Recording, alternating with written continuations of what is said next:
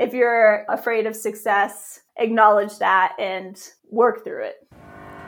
You're listening to Femcanic Garage, the podcast that features women in the automotive and motorsports industries.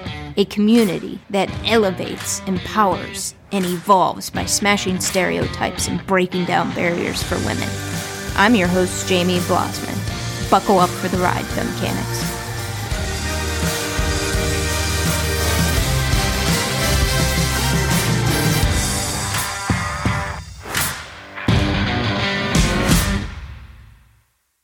Calling all women who love their ride. I would like to introduce you to a one-of-a-kind women's motorfest. You will not want to miss this sisterhood celebration of women-owned whips, cars, trucks, motorcycles, ATVs. If it has a motor, it belongs. Ladies, this is our motorfest. Boys are welcome to attend, but the spotlight will be owned by the women in their whips. Check out all the details by visiting womensmotorfest.com. Jessie Jackson is in the driver's seat today. Jessie is a businesswoman, investor in automotive businesses, and a proud mom of 6. She is the owner of Mango Automotive and dubbed as the Auto Repair Queen. In 2021, she completed her first auto shop acquisition with $0 out of pocket. Since, Jessie has acquired multiple automotive repair shops, and there's no stopping her now. Now let's sit back and enjoy the ride.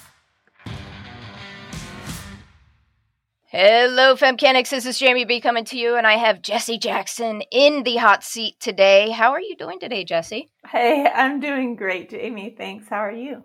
I'm doing well. We were kind of chuckling a little bit where you'd mentioned it's earlier there than it is here. I'm in Eastern Standard Time, and let's see, you are on, is it Mountain Time?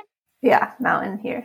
Yeah, so it's a little earlier there, but I appreciate you inviting us in to pre-coffee or during coffee time and jump into this interview and share your story. And the only woman I've ever stumbled upon in this industry, the way that I stumbled upon you, was actually I was in a training, and I'm a serial entrepreneur, and it was through a training around buying businesses, and you shared that you own multiple shops. I'm like, oh my gosh. So I looked you up on LinkedIn, did my stalking to make sure that you fit the Femcanic Garage profile. You passed with flying colors, and I took a chance, reached out, and said, would you be interested in being on the show? And you graciously accepted. It was fate. The stars aligned us. It was fate. It was fate. And it's crazy because one of the things that I love about sharing the different journeys of all the different aspects of this industry is how women get into the industry. And the women who aren't in the industry that listen to the Femcanic Garage podcast have come up to me and said, you know, I didn't think I would be as interested in your podcast as what I am. What they came to find out is what we talk about on this podcast is real life things, what it's like to be a mother, an entrepreneur, be a mother in this industry. But one of the biggest comments I get is, wow, I never thought about being in this industry until I listened to some of the journeys that the women that you've interviewed and how they got into it and what they ultimately ended up doing in the industry. Like their minds are blown around all the different facets of it. So I have to ask, did you always know that you were going to be in the automotive industry? Far from it. I sort of wandered into this space. Both of my grandparents were sort of in the automotive space. My paternal grandmother had a aviation repair shop, and my maternal grandfather had a hitch shop. So I feel like I grew up in those spaces and was comfortable, but I certainly didn't imagine it for myself. My degree is in environmental engineering, and I worked in that for a few years. I had my first daughter during the 2007-2008 crash, so those jobs sort of evaporated. And I found myself in the software building business for 13 years. And it just so happened that my last software project was in the automotive space. So when they kicked me to the curb for being the only woman in a male company, man-dominated industry, I thought that I was going to show them. So I actually have a plan to build another piece of software, but I'm doing that through acquisitions of automotive repair shops, and I find myself here. It's wild. But let me back up. Did you say hit shop? Like H-I-T? Hitch. Like trailer hitches. Oh, okay. Yeah. And I'm sitting there thinking, I'm like, hit shop? What is that? Okay. Hitch. Okay, I'm following you now. I'm picking up what you're throwing here. So you stumbled into the industry, and it wasn't planned, and you stumbled into it through design. Am I right? Like customer experience and design. Yeah, software design. Yeah. User experience design. And my background was in like chief product officer, which is sort of in the design space for building software. And I just happened to have a client that was in the automotive space.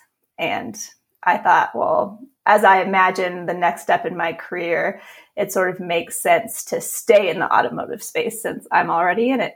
When you first started working in the automotive space, what was that experience like for you? What did you think of the automotive space? Because you didn't like grow up in it, so. Well, you have to remember I came from software, which is like a very male-dominated industry. So I sort of landed in this other male-dominated industry. So I think from that respect, like I wasn't intimidated or anything like that. I'm like used to just fighting through those stereotypes because I've been in, engineering, software, and now automotive my whole life.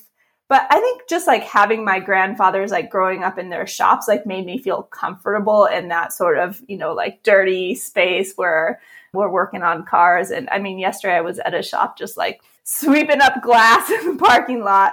So I think, I feel pretty comfortable like in the actual shop itself just because of how I grew up. But one of the things in the pre-interview that I picked up on, and I didn't dive super deep into it. And, I shared this with you. The purpose of the pre-interview is kind of to get to know you a little bit, share the logistics of what to expect for the recorded interview, but also for me to just get a feel around where we could potentially take the interview, right? And sometimes that doesn't come through in written word. It's me observing body language and everything to figure out one potential way to take this. I love studying psychology in people. And one of the things that I have picked up in these, I would say, commonalities or patterns among successful women is the most successful women that I have met and interviewed, they have one common thing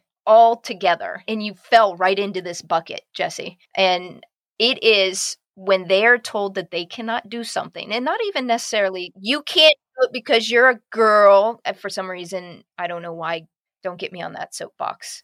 Women, right? That it's almost like a challenge. Like, hey, I'm putting the challenge out on the table that I don't think you can do it. And the most successful women that I have ran into is that when that gauntlet is put out there, it fuels their fire to another level.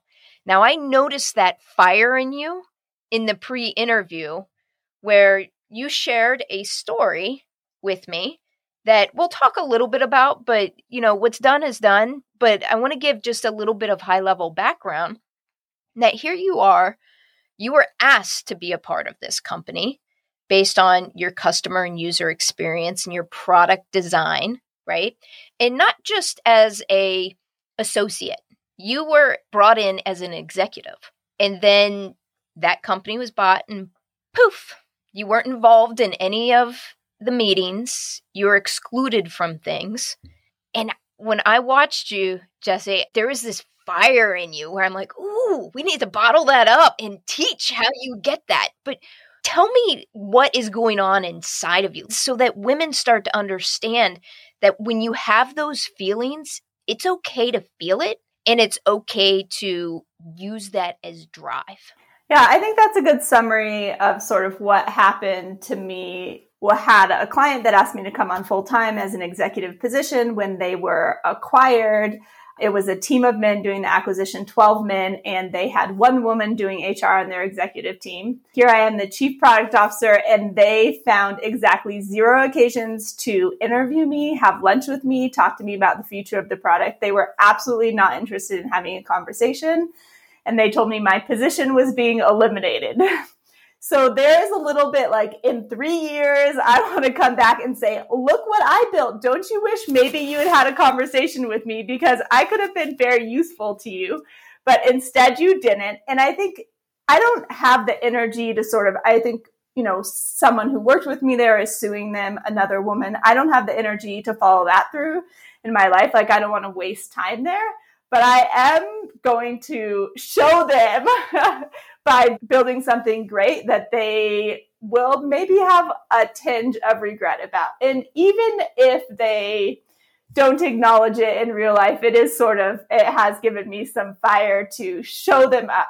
I mean, they were a PE company, so what they were doing was acquisitions. So as I am doing my own acquisitions in the automotive repair space, it is a little bit to stick it to them. I love it.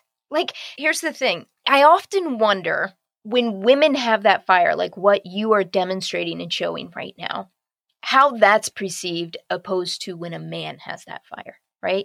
And again, I will tell everyone this, and I keep saying this podcast in Femcanic Garage is not about male bashing. This is about shining light on areas so that we can educate and pivot and change, make some change, react and do differently, right? So that's the focus here. And part of this is having an awareness around that. I love your fire around it. There's a woman that I interviewed. Her name is Jamie Helm. She owns a shop in Chicago, a very successful shop.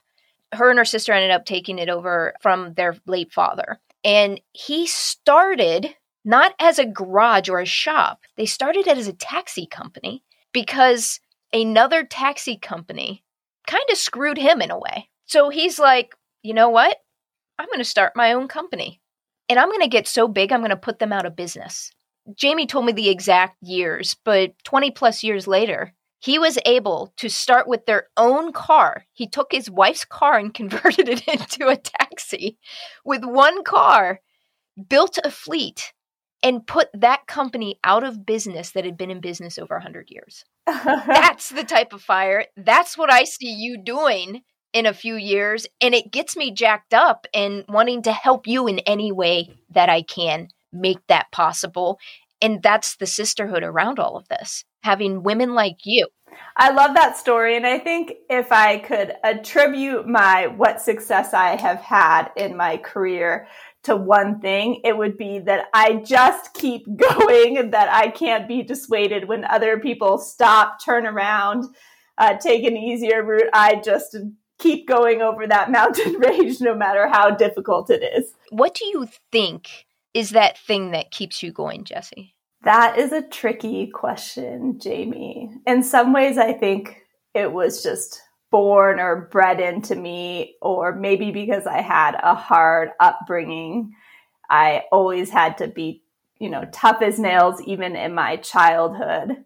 I think now, kids are an easy thing to say. Like, I have 6 kids. You always want your kids to see you have drive because you want them to have drive. You want them to learn how to work hard and be successful. So I try to bring them into what I'm doing. Sometimes in the household I grew up, I never got to see my parents working hard in their careers or having business discussions. So I try to show that to my kids so that they will do greater things than me. Now, when you say you have a hard upbringing, we start filling in the story ourselves. Just so people aren't filling in the wrong story at a high level, what do you mean by that?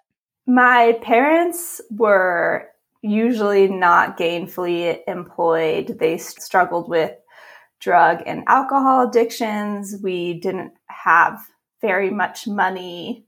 I'll just keep it to that. There's a primer. That's fair. That's fair. And we don't need to go far down that path. But like I'm saying, people fill in the gaps, right? And here you have 6 kids. And when you said that, I about fell out of my chair. And for me, it's like once I start exceeding the number of hands I have, that's a lot of kids to me. It's too many for sure. I don't know what I'm doing with 6 kids. How did they get here? There's 1 or 2 I'd sell to you. The other ones I'll keep. Yeah.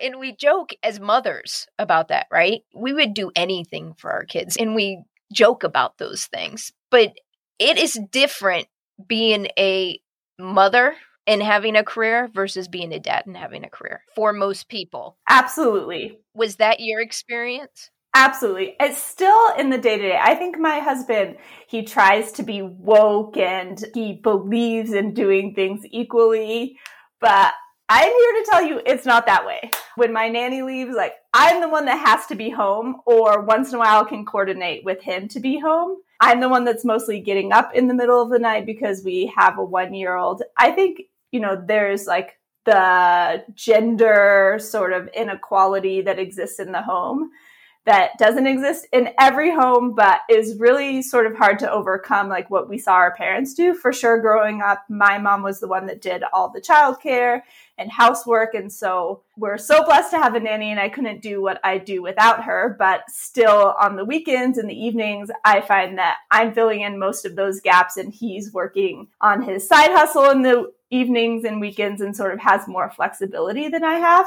It can be hard, and I don't know what the answer is, like how you develop a household where things are really even and fair so that your kids can model that. I certainly haven't. I haven't nailed it in my household, but I'm working on it. It's something that we talk about and sort of strive to. We split up the days. Like he was like, I'll do Monday, Wednesday evenings. You do Tuesday, Thursday evenings, but it doesn't always happen. And the baby, I'm still nursing her. So I've got to nurse her like every night. So I'm still like very much connected and don't get to check out the way he gets to check out on his off nights. Yeah, this isn't bashing men. This is just about awareness, right? And for women to have a career, it's different. There's just no two ways about it. I mean, your example here, nursing. Yeah, you can pump, you can do those things. It is different for women. And the reality is it's harder, and men are celebrated. When a man travels a lot, it's, providing for the family. If a woman travels a lot, oftentimes one of the first questions they're asked, even by other women, if they go to a conference, and let's say someone you know well is there, who's watching the kids? Yeah. Do you think men, when they go to conferences, are asked, who's watching your kids?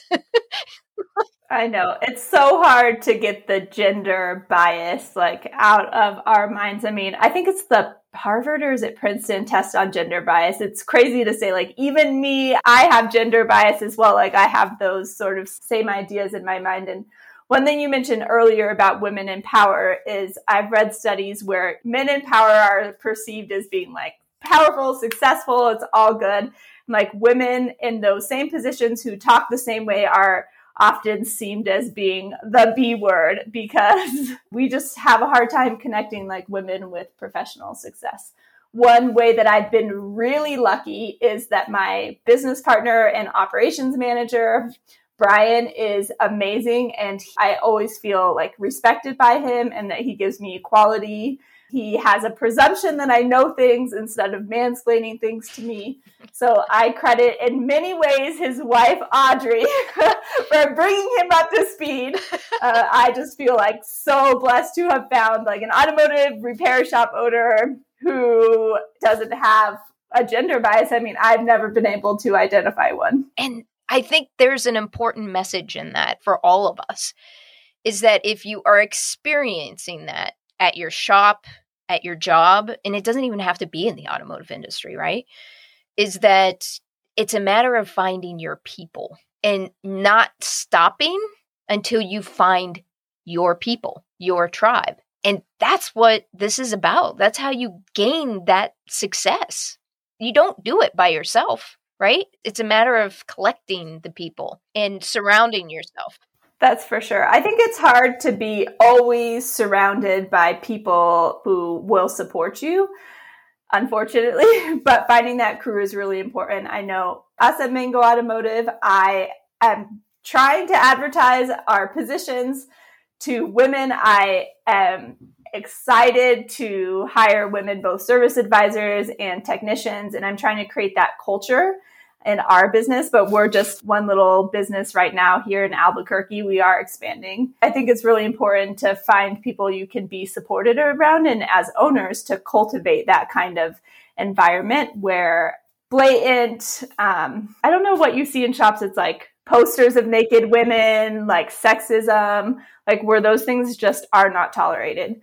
And one of our newer shops, we've heard that one of the technicians is sexist, and we've hired a woman service advisor for that shop. And Brian, my co-owner, and I have sort of said, well, we're putting a woman there anyway because it's important for us to, hire women. And if he can't tolerate it, then he's out. As valuable as technicians are and as hard as it is to find new technicians, that's not an environment that we're willing to tolerate. So he's going to have to change his ways, or at least zip his mouth, or he'll be gone. I'm hopeful that more business owners value quality, kind workers over headcount, if that makes sense. Because there are a lot of females who are struggling to find jobs, and they're more than qualified to do the job. I will hire you. Move to Albuquerque. There's a lot of companies that are afraid to do and make that stand that you and your business partner are doing right now, and saying, hey, you're good at what you do as a technician, but how you treat other people is unacceptable. Therefore, we're willing to let you go.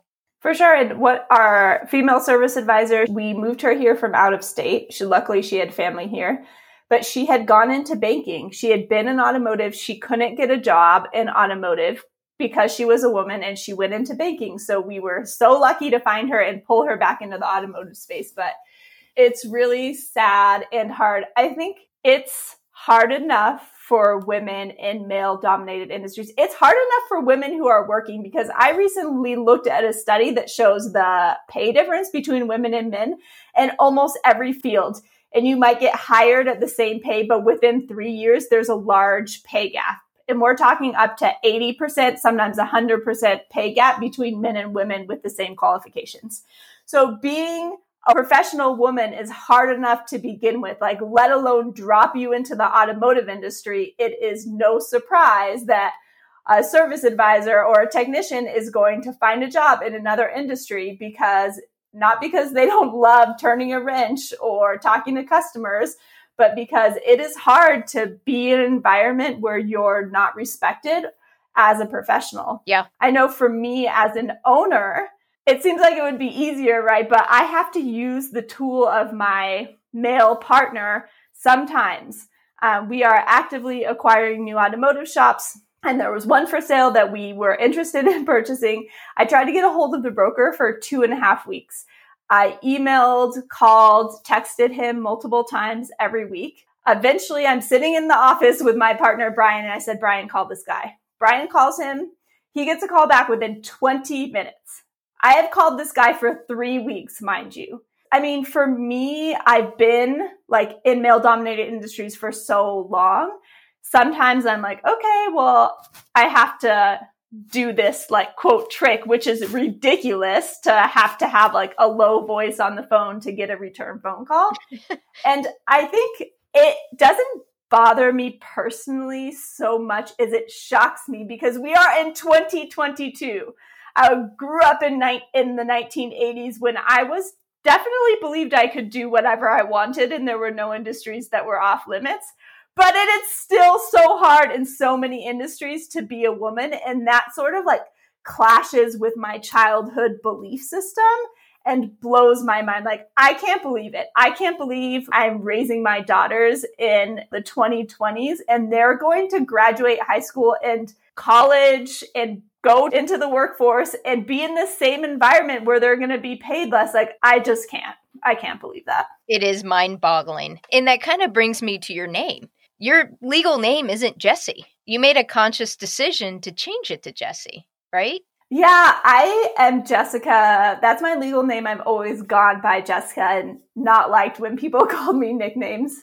Ironically, my parents thought I was a boy and they were going to name me Jessie. But when I knew that I was leaving even software, going more into the automotive industry, I'm sort of so tired as being of this sort of like tension between men and women and having a hard time getting hold of each other. So I thought that if I changed my name to Jessie, Jesse, I would be perceived virtually in email mostly as a man and get more calls.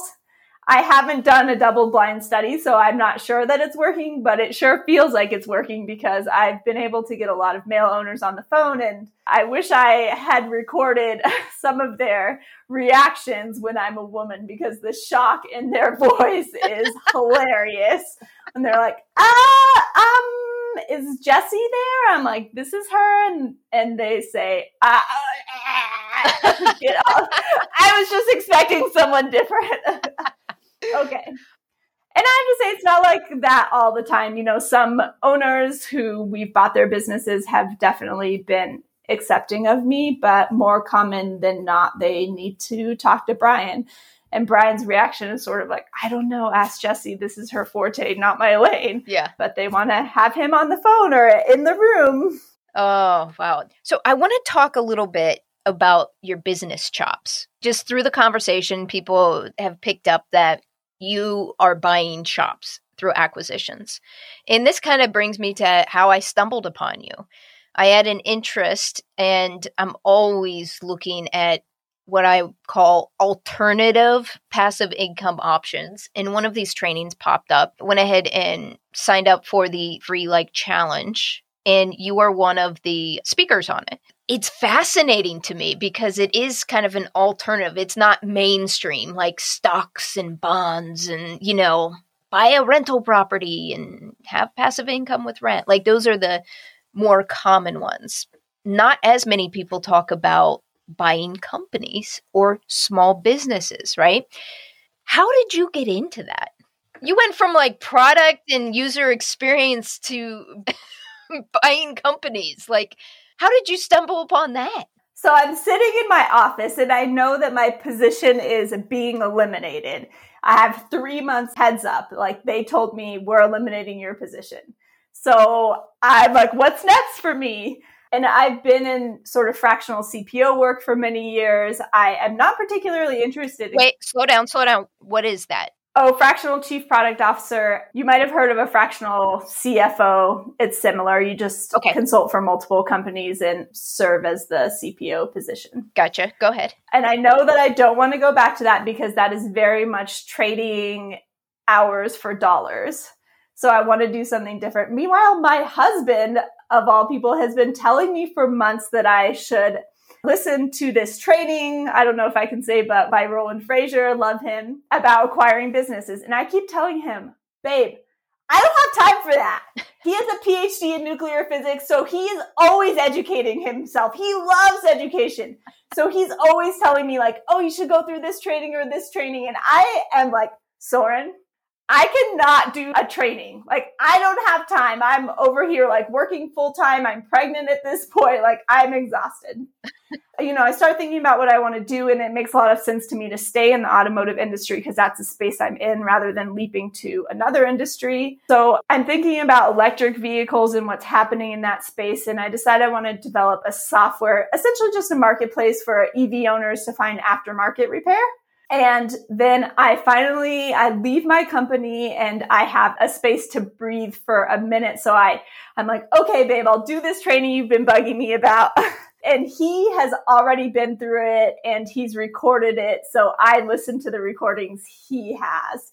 And it's all about acquiring businesses for $0 out of your pocket. And I love it so much. I'm addicted. I immediately call Roland's assistant, Deanna. I'm like, sign me up for the next program. Sign me up for the elite program. I'm in. That was almost a year ago, a little less than a year ago. I did my first $0 out-of-pocket acquisition that December of our first Mango Automotive shop. So that was really fun. And now I've done a couple more. And I'm taking a minute to grow those shops because they're turnarounds before I do more acquisitions. But I love it so much. And apparently I've been moderately successful because Roland asked me to be a coach for his team. So now I get to coach people on doing $0 out-of-pocket business acquisitions. And I think it is just the best thing ever. I don't know. I can't say enough good things about it. To acquire a business that is already profitable, that you've seen weather through recessions, and to do it for $0 out of pocket, it's sort of like, how can you lose? It is amazing. It's a mind blow. It's so good it sounds fake, right? It sounds like you can't do that, but you can actually do it. And I've done it 3 times. Anyway, highly recommend. This is like mind-blowing stuff for ladies. And this is what I'm saying. Your journey is so fascinating to me. And here you are, you own 3 shops now? Mm-hmm. Yeah. And literally less than a year ago, you owned none. And you worked for someone else controlled your livelihood. Yeah. And now you're taking control of your own livelihood. I mean, I get goosebumps thinking about it.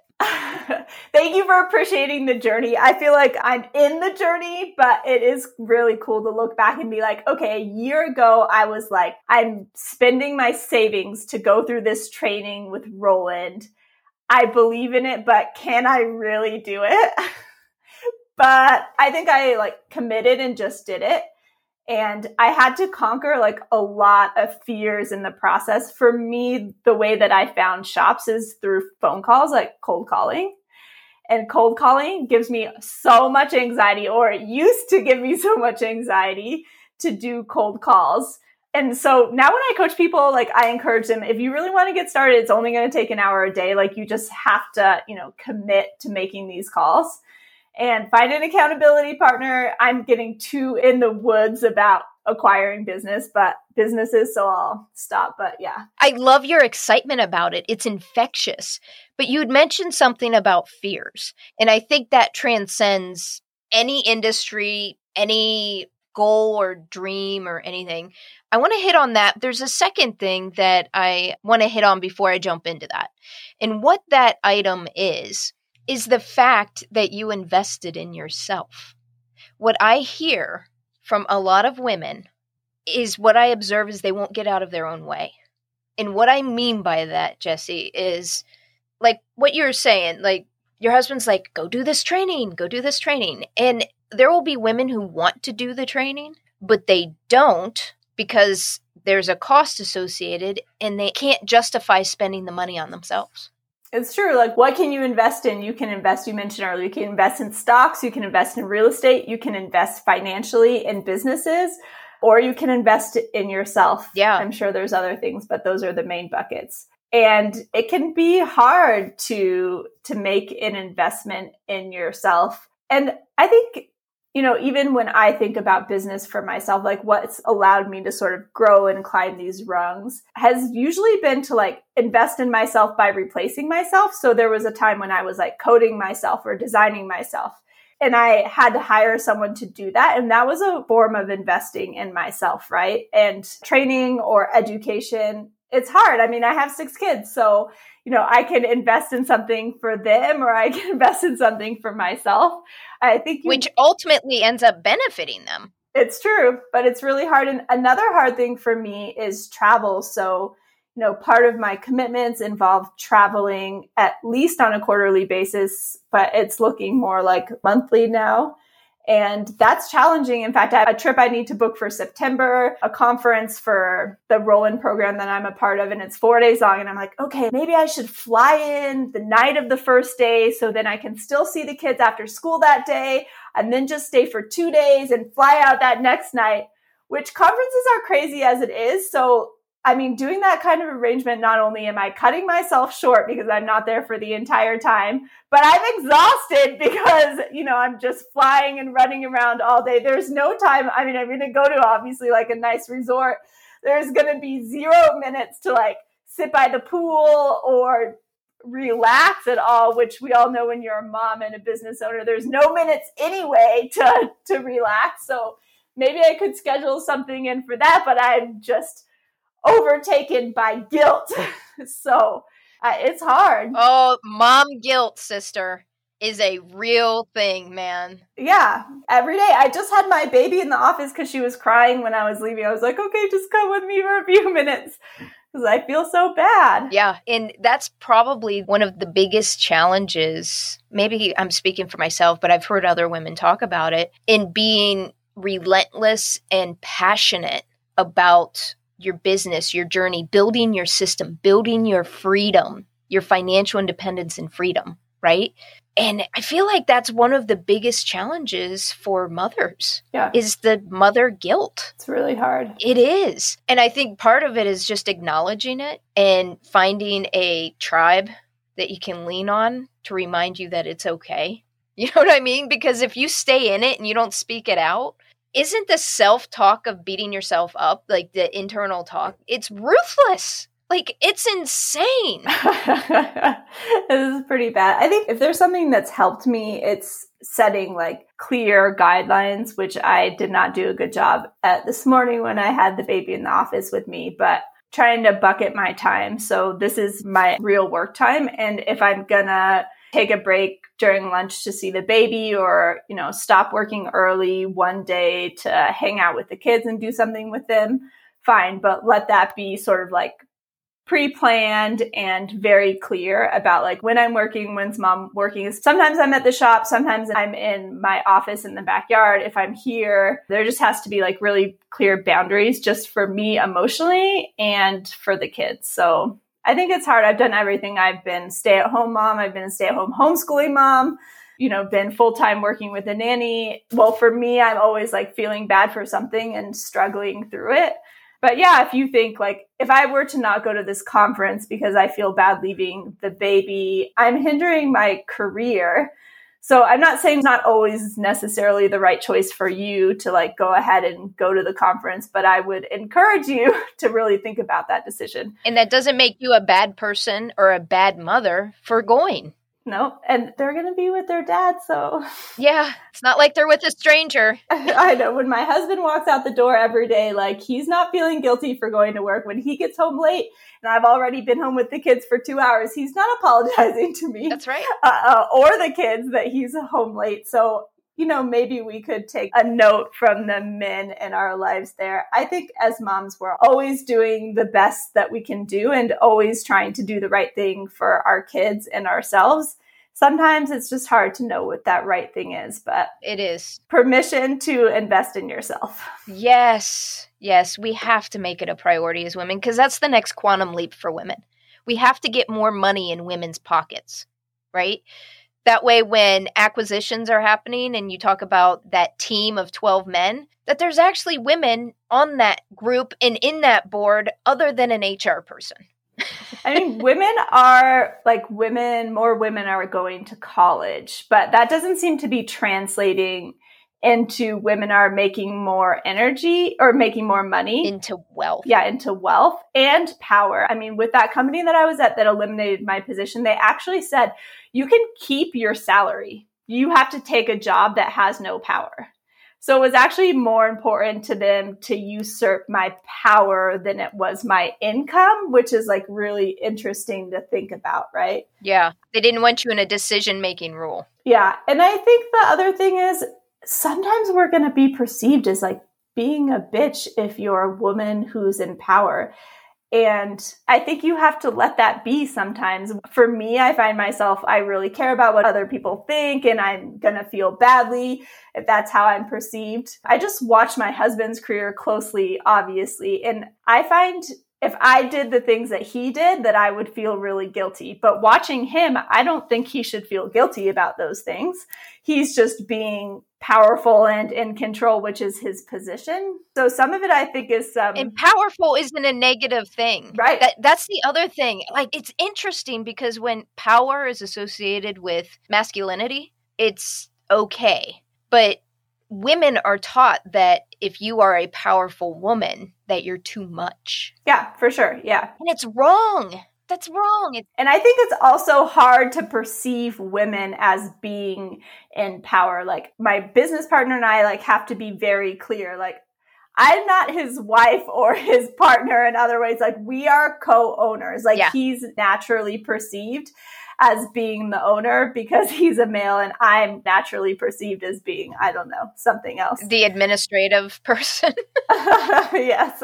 Yeah. Doing the finances in the back room. So yeah, I think it's a bit of mental gymnastics, and we shouldn't have to fight for this. Like, we shouldn't have to fight for this place. I don't know. We shouldn't have to fight to be in power. I can't quote the studies right now, but because women are better managers than men, and it's like 9 out of 10 categories, like women do better as leaders, but some people don't want us in those positions. There's one question I have left, and then we'll jump into the red line round. But that question is, you referenced earlier around how you had to overcome some fears in order to make that next leap in your entrepreneur career and start really moving into that financial freedom and financial independence space. What were your top 1 or 2 fears that you had to face and overcome? Okay, I think there's 2 different things. When you talk to successful people or Tony Robbins, you always hear about this sort of mindset, that it's a mindset leap. And as I've progressed through my career, I couldn't really see what I was missing in my mindset to go to the next level, but I can see it sort of looking back. You have to actually be able to see yourself at that next level. So I couldn't see myself owning automotive repair shops until I learned from Roland, until that felt like it was a real possibility for me. There's definitely just these mental gymnastics to overcome. And I don't know that that was like a fear for me as much as it was just like needing to open up my mind to the next level. But for sure, at every stage, there is a real financial fear. Like, I have 6 kids that I have to support. And every time I leap, it's a financial risk, right? When we talked about earlier, when I hired someone to do the coding that I wasn't going to do, that was a financial risk because I didn't know that enough business was going to keep coming in to support that person. The same when I hired a designer. The same when I opened my first shop or decided to go into this space. Like, was I even going to get a shop? Like, was it going to be able to pay me? And I think even at this stage for me, I mentioned my shops are turnaround. So the shops are investing a lot in their own growth. And I'm like, okay, I have to like make a certain salary just to be able to feed the kids and pay my nanny, like get by in life. So this whole like exploration into business acquisitions, I make it sound easy and fun, which in some ways it was, but the fear was really and is still always like, am I going to make enough money to support myself? So it's crazy because I think I'm like moderately successful at this point in my life, but still I have this fear that tomorrow everything underneath me will like collapse and I will be left holding nothing and we'll lose our house and the children will be out in the streets. Like, that is my real fear. And I think for me, like, depending on where I am in my cycle, like near the end of my cycle, that fear is like really gets me. And I think like sort of growing up poor too, I say stuff to my kids that isn't representative of reality, that is just coming from a fear place. Like, last winter, my son lost his jacket and I looked at him and said like, I can't afford to replace your jacket. And my husband looked at me like, what? Like, certainly we can buy that child a jacket. But it just comes from this sort of like poor mentality that I grew up in and this like ongoing fear that everything beneath me will collapse.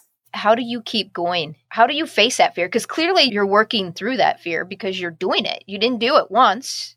You didn't do it twice. You bought 3, right? Yes. How did you move out of the fear or through it? It's not out, but. I know, yeah. What we talked about before, what I said, like my best advice is to just keep going. That's sort of my reaction. Like, whatever's going on in my head, I just keep going. And for me, I know like what feels really bad. Sorry, I hear Dory's voice in my head. Just keep swimming. Yes. Just keep swimming. Sorry. It's like... what goes on, I know I'm sort of like cyclical, that fear really rises up near my period and it sort of like chills out in the middle. So my conscious overrules my feelings and I just keep going, even though some days I want to lay down and die. Curl up in a little ball, make it all go away. Yes. I appreciate your willingness to talk about that, because that's another thing that as women, I feel like we're maybe unconsciously communicated that don't talk about your feelings and how your cycle impacts your hormones, your thought process, your feelings. You know what I mean? Like, don't talk about that because women are already perceived weak. No. When you don't talk about it, it implies shame. Like there's something wrong with it. You know what I mean? Yeah, like this way, our cycles, which are whatever, if you have a cycle, 30 days-ish, and men have a cycle too, it's 24 hours. So it's interesting. They've created a world that sort of relies on that 24-hour cycle. So I sometimes think about how in my life can I incorporate my natural cycles? I know that in the middle of my cycle, I'm going to be more willing to do a podcast or make cold calls or generally see other humans. And then, how can I hide a little bit near the end of my cycle where I don't want to see anyone? Or maybe you do the administrative stuff. Yes. Yeah, for sure. It's not that I'm not working, but can I change up like what kind of work that I'm doing at that time to suit what I want to be? I'm much happier than just hiding in my office on my computer, not seeing anyone all day if that's possible. An amazing level of awareness, Jessie. And thank you for being willing to talk about it, because that's a topic that I don't think is talked about enough. Just recognize it, acknowledge it. You see it I see it even from my little kids. Like the boys from the time they were little were much more open to like talking about their private parts than the girls are. Like they have this sense that what they have going on is totally normal. And the girls have this sense that, we don't talk about that much. I don't know if you want to bleep this out, but if the boys mention their penis, like I'm going to mention like someone's like vulva, because I'm like, that's normal. And then everyone freaks out when I say, the kids are like, oh, Mom, don't say that. I'm like, you just talked about your penis. It's a body part. Like if you're going to talk about your penis, then I'm going to talk about vulvas because they're not equivalent, but comparable body parts. Yeah. But why is it okay for men to talk about their stuff? But then, we have to be, I think when you're successful, there is this sort of pressure to conform to being a man. Like you don't want to let it out that you're a woman and that you have cycles, or I find it in myself too. Like I don't want to talk about like nursing the baby, whatever sort of woman things I don't want to talk about. When I was pregnant with my first child, I did not tell my boss I was pregnant for 7 months. I was so embarrassed at work. I couldn't mention it. Luckily, I had this tiny little body and really strong abs, and I hid it very well. But that's crazy to me. Like, that's how I felt. And I think even pregnant with my last child, is 2 years ago, I still felt hesitancy, like talking about it at work, because I anticipated this perception that I would not be working as hard, that I wouldn't be accepted. So then I worked extra hard when I was pregnant and even when I'm not pregnant, so that I'm not perceived, as being lazy or not being able to do my duties. What would you tell women who maybe are currently pregnant, or they're thinking that, hey, maybe I want to start a family? What would you tell them knowing what you know now? I think it's really hard, and it sort of goes back to what we talked about, like the environment that you're in. Part of the reason that I felt this way is I was in male-dominated environments where women needed to be more like men. I mean, that was the culture. If you can put yourself in a different culture, you might want to think about doing that, which is crazy. This is crazy. This advice is crazy. I even want to like suck it back in as I'm giving the advice.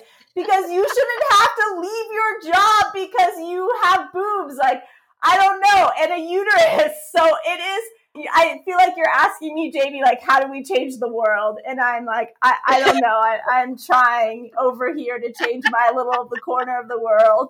You try to change your little corner and maybe we'll come out ahead. But what do? It's a catch-22. It is. That's a great point. You stay and suffer. You try to change the culture where you are, or you leave. Yeah. What is the right choice? That's a great point. It's the most honest answer I think I've ever received around that. This is a great time to launch into the red line round. And what the red line round is, it's 5 rapid fire questions. No right or wrong. You didn't warn me about this, Jamie. No right or wrong answer. Whatever pops into your head's the right answer. I don't have a cheat sheet. I'm not ready. Go ahead. Who or what has been your inspiration throughout your journey in this industry? I think for me, just a little bit of fuck you to all the men who have undervalued me.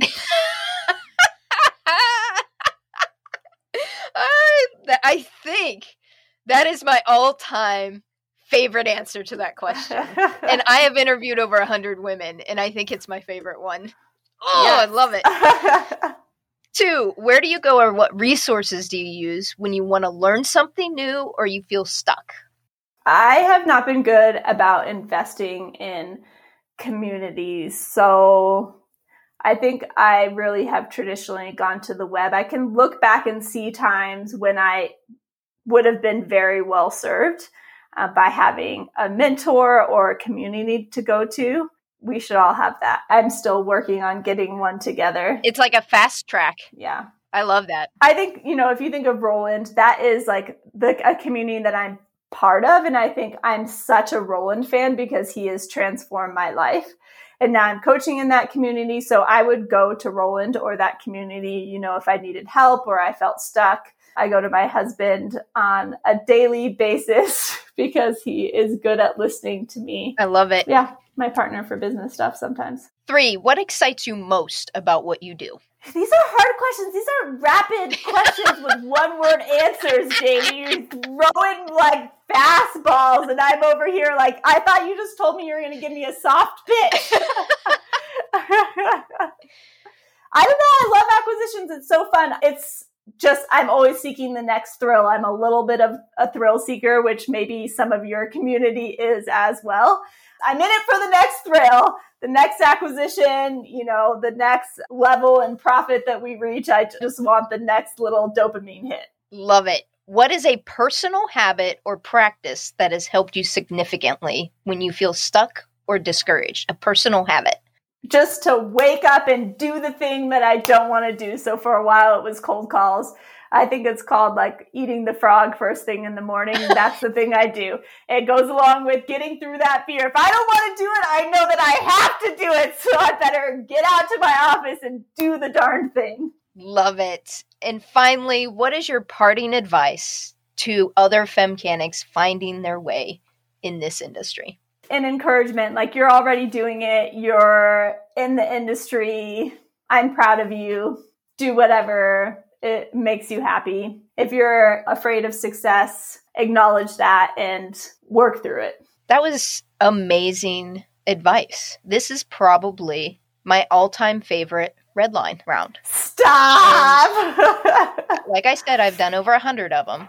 And a lot of people's advice, women's advice, is advising women to not feel a certain way.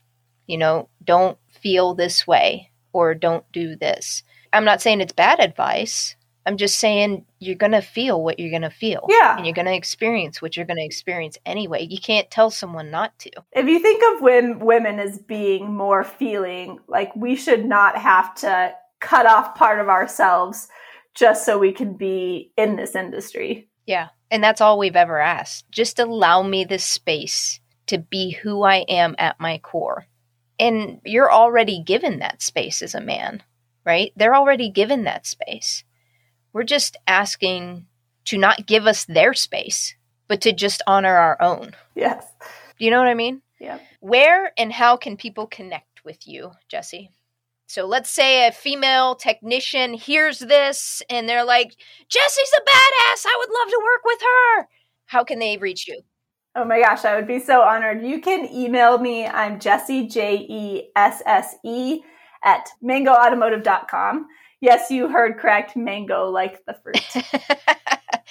Jessie, thank you so much for taking a chance on that random LinkedIn message DM that I sent you of this person that said, hey, I'm a podcast host. I saw you on this challenge. And thank you for taking a chance on it. Thank you for saying yes. And thank you for being a guest on my show. Just trying to support. You were a great host. Thanks, Jamie. Let's check in again sometime. Absolutely. My name is Jessie Jackson. I'm the owner of Mango Automotive, and I'm a femcanic. Christy Shipke is in the driver's seat next. She is the owner and designer of Crash Jewelry. She came up with the idea to create fashion jewelry from wrecked exotic cars when she moved her studio into her husband's Los Angeles body shop. Christy makes jewelry from discarded automotive metal, and her first obstacle was trying to figure out how to bend the metal from the body panels of the cars while preserving the original factory paint. Tune in to learn from this UCLA administrator turned jewelry maker's journey. Until next time, Femcanics. Thanks for listening to the Femcanic Garage podcast. You can find us on Instagram, Facebook, and YouTube at Femcanic Garage. Check out our website at femcanic.com for swag and the links to the resources shared during this episode. If you want to help grow this community, subscribe, rate, and review. And most importantly, share this podcast. Spread the word. This is Jamie B. signing off. Are you a femcanic?